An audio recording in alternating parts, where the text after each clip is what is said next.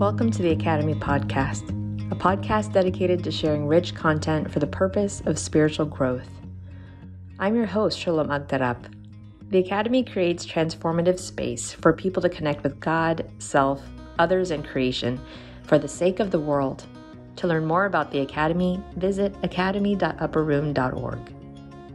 We have the gift of hearing from Reverend Grace and Matthew, Senior Pastor of First United Methodist Church in Evanston, Illinois. Pastor Grace is a citizen of the world for whom the world is her parish. As an African who is married to a European and is raising an American son, Grace is fluent in 3 languages, was educated in Kenya, the United States, England, and Israel.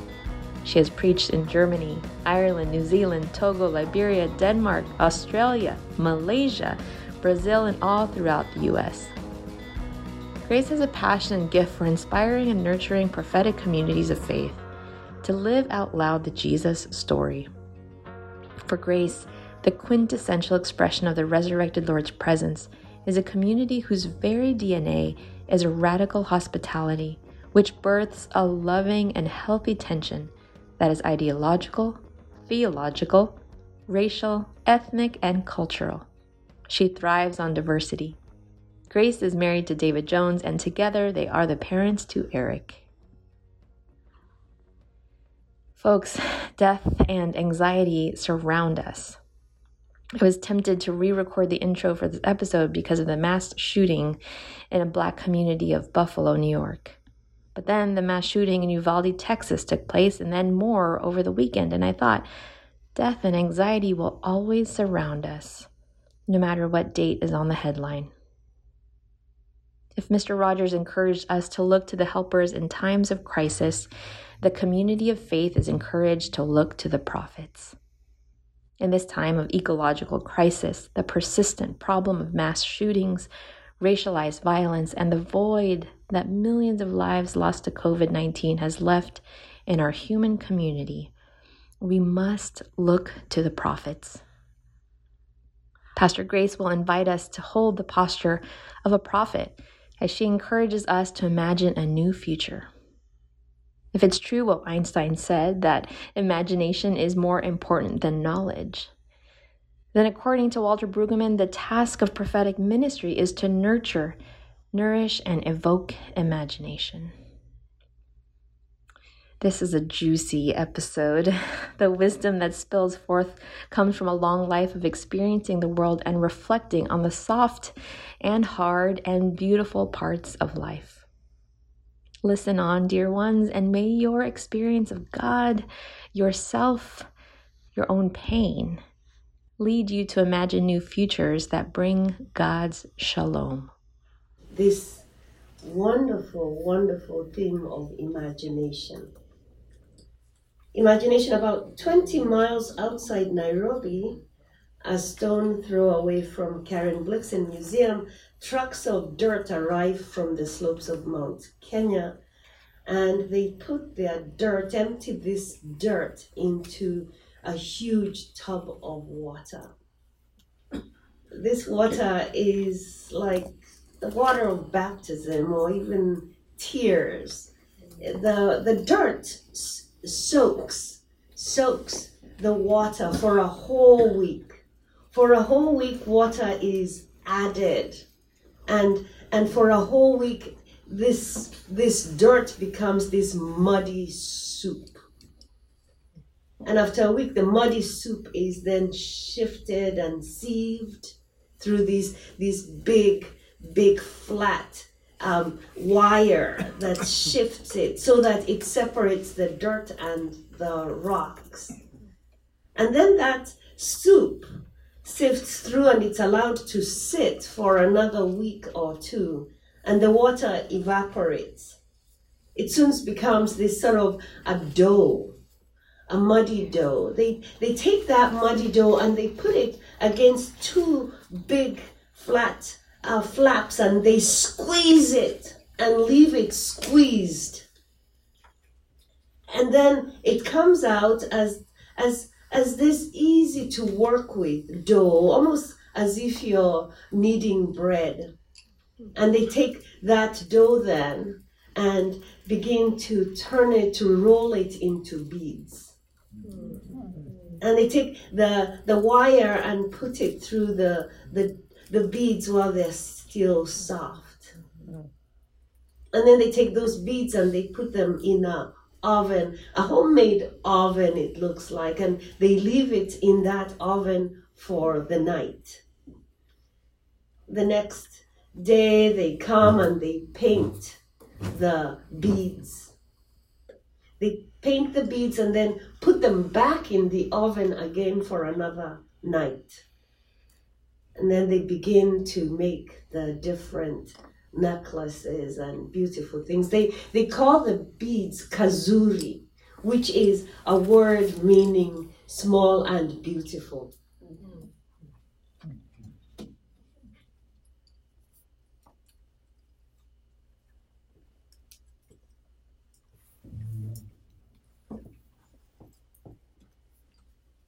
So if you Googled kazuri, Nairobi, you would find whole YouTubes on how these beads are made.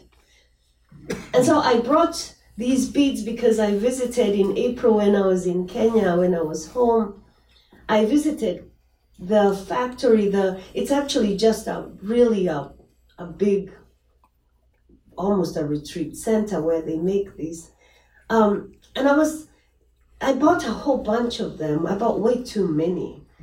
And that's because I realized the women who make these beads, most of them, if not all of them, are always on the edges struggling. And now that there is no tourism industry, there's no one to buy the beads. So I bought way too many beads to try and be helpful. And I asked you to take a bead so that maybe you can remember yourself in God's hands, God who soaks you in water, be it the water of your baptism or the tears you shed in the middle of the night, the water that soaks you, God who sifts you, God who even allows you to be pressed, and then God who molds you, and God who makes you, even in the hottest of ovens, even the pandemic oven, that you might know yourself to be kazuri, small and beautiful in God's hands. I brought you something that you might be able to be embodied in. So, the world of imagination, I want to think of God as having this amazing imagination of turning this thing called my life. I who have always been so very, very shy. I'm always stunned when I'm invited to be a preacher or to be the senior pastor. I who is so unsure of myself. I who have to always remember my grandmother's story every time I mount the pulpit.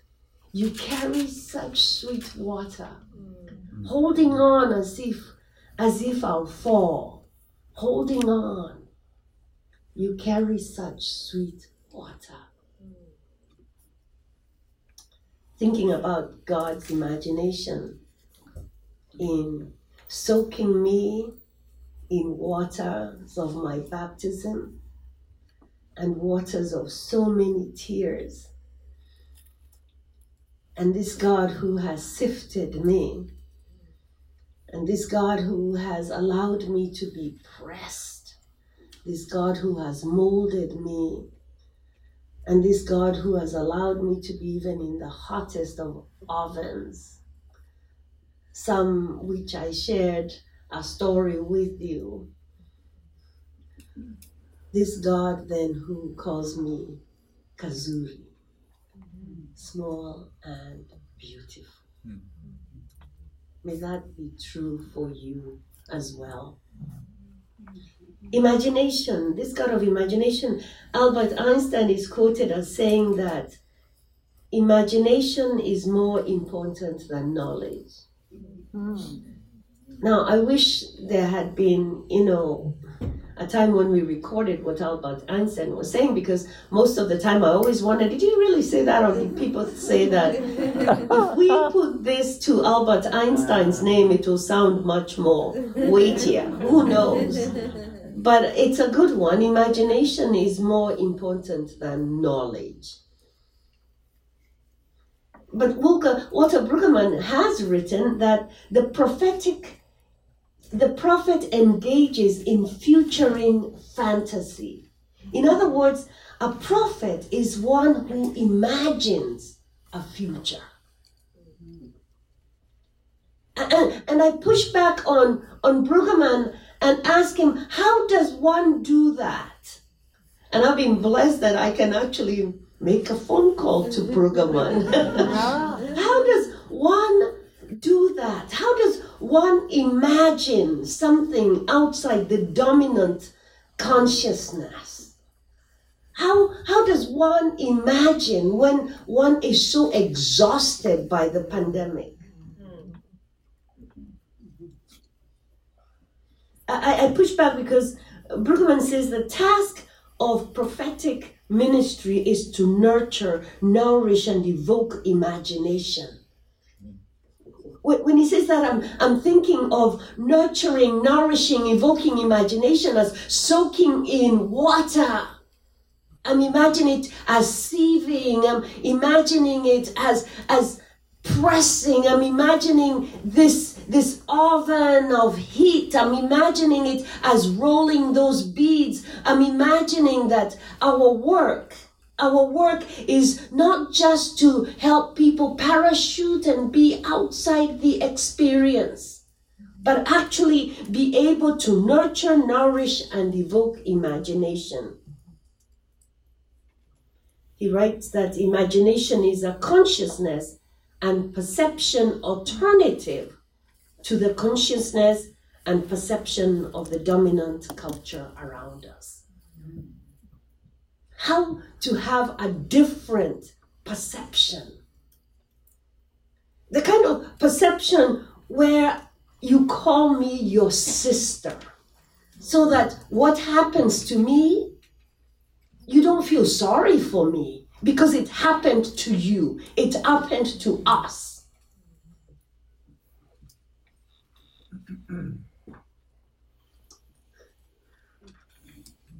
We are so interwoven, so closely interwoven. The work of imagination is to actually realize how closely we are interwoven. Don't forget, 10 years before 9/11, Osama bin Laden had bombed the embassy in Nairobi, Kenya, as practice. Did you think it was just there, far away? Were you like me in January 2020 when you were seeing what was happening over there in Wuhan, China? Far, far away. And watching them wearing masks, face masks, and thinking, oh, that is so weird. Can you imagine how awful that would be, we would say? Do we not yet realize how interwoven we are? That what happens to one of us happens to all of us. Yes. Amen. And the stories of injustice is not just for you to feel sad and sorry. That will get you nowhere. Right. It is to actually know that happened to you. Yes. Someone asked me a difficult question earlier on that got me thinking about another experience of waiting for my luggage at the Chicago airport just not too long ago, and someone, I don't know what was the matter with that lady, she looked over and she saw me and she said, go back to where you came from. Go back to your country. And everybody around me was so embarrassed. So embarrassed. All the good people, you know how it is. Good people just get so embarrassed and just don't know. They just want to pretend it didn't happen. So they kind of just put their eyes down and just will it away. Amen. You know, please, God, let this erase this. Use your big eraser, God. But there is the stink in the room and everybody is air freshening it with their prayers and their thoughts. And I thought, all you have to do is just not even make a speech. Just use your body, embodying. Use your body. Come stand next to me. That's all. You just go stand next to the person. You don't have to make some speech. It's not time. There are things which, what can you say? What can you say? You can't change. Someone sometimes is so themselves, so caught up in their own story that they don't see. They're just as blind. Just, and you don't want to cause more harm. Just go stand next to the person so that it's clear that you're not the only Black person in the room. I too am standing next to you. You see her, you see me too. We're not the only woman in the room. Some man needs to come and stand next to you. Yes. To say no. No. And you don't have to say a thing. You don't even have to have clever words, clever arguments. Just our theme, embodying. Use your body for crying out loud. Just go stand next to somebody. So I thought, maybe that's a tip. Maybe that's a tip. That you can just go stand. So I know how to stand, how to put my body with someone who is being bullied or who's being attacked or who's being, I know how to do that. And that one doesn't have to have words. You just simply put your body beside the other. Whether it's an LGBTQ person, whether it is a trans sibling, that you don't have to have the entire debate on human sexuality. You don't need even to have all that down pat. You don't even need to know the Bible verses. Just put your body beside somebody. Just take that kazuri that God created and put it somewhere.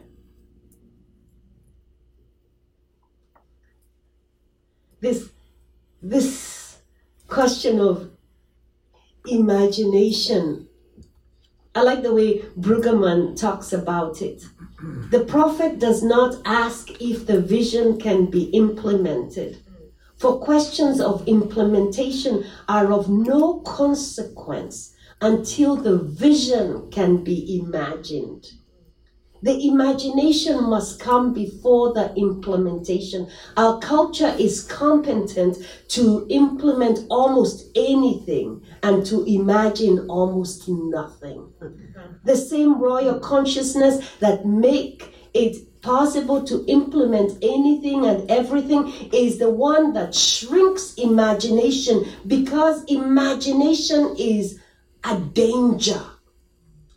That is why every totalitarian regime is frightened of the artist. It is the vocation of the prophet to keep alive the ministry of imagination, to keep on conjuring and proposing futures, alternatives to the single one the king wants to urge as the only thinkable one. I just love Brueggemann.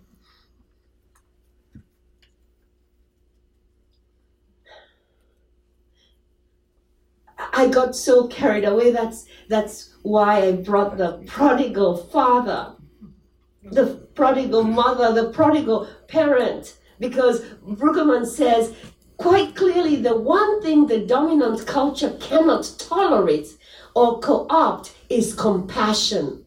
The ability to stand in solidarity with the victims of the present order.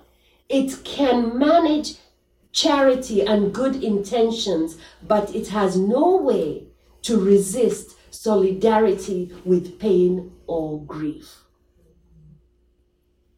That is why the compassion of this father, mother, parent is such an assault to the dominant consciousness. Because compassion cannot be co-opted.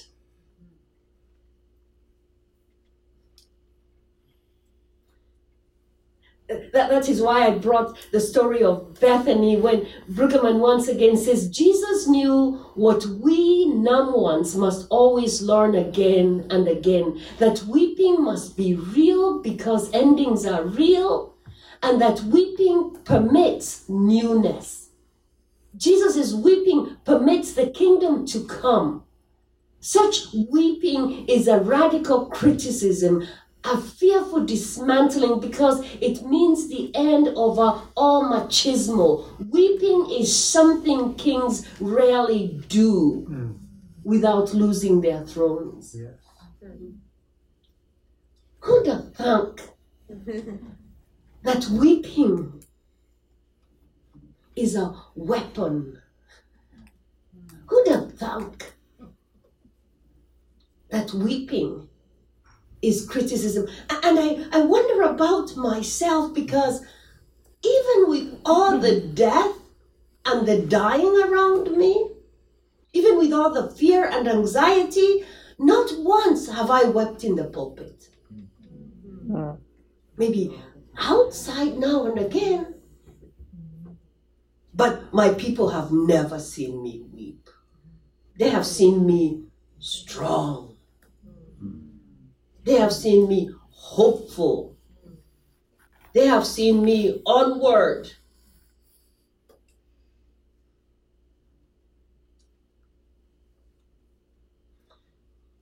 Again, Brueggemann says, the fact that Jesus weeps and that he is moved in spirit and troubled contrasts remarkably with the dominant culture. That is not the way of power. Jesus is engaged not in social control, but in dismantling the power of death. And he does so by submitting himself to the pain and grief present in the situation, the very pain and grief that the dominant society must deny.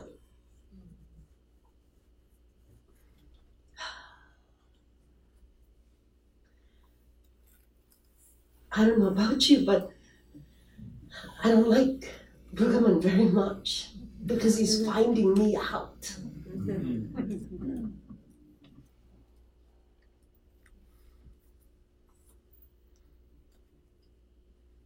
And so I brought this guy who refused to wear the king's garment in the banquet room. This guy who refused the patriarchal lens of interpretation, even if he was going to benefit. This guy, this white woman who refused the privilege of being a white woman.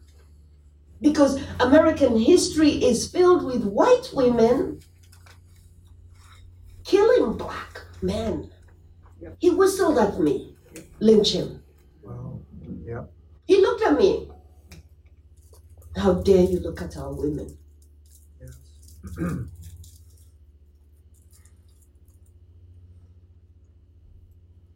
Brueggemann goes on to say, the cross is the assurance that effective prophetic criticism is done not by an outsider, but always by one who must embrace the grief, enter into death, and know the pain of the criticized one.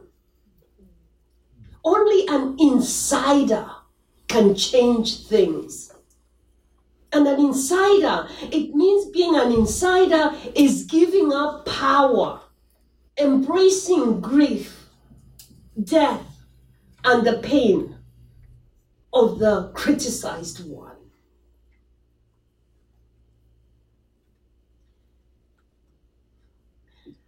It is about putting oneself in an awkward place. Like Jesus at the watering hole, meeting Saint Fotine, the luminous one.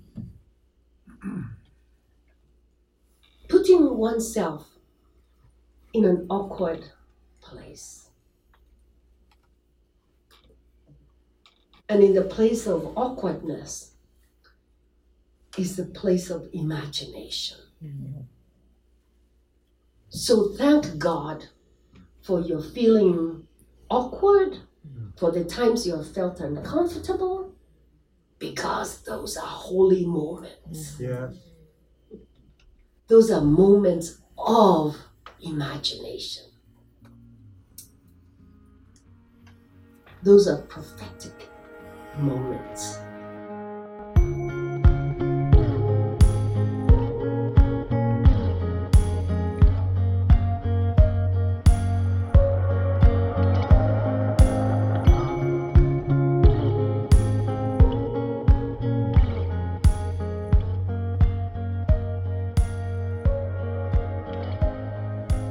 I love a preacher who isn't afraid of history.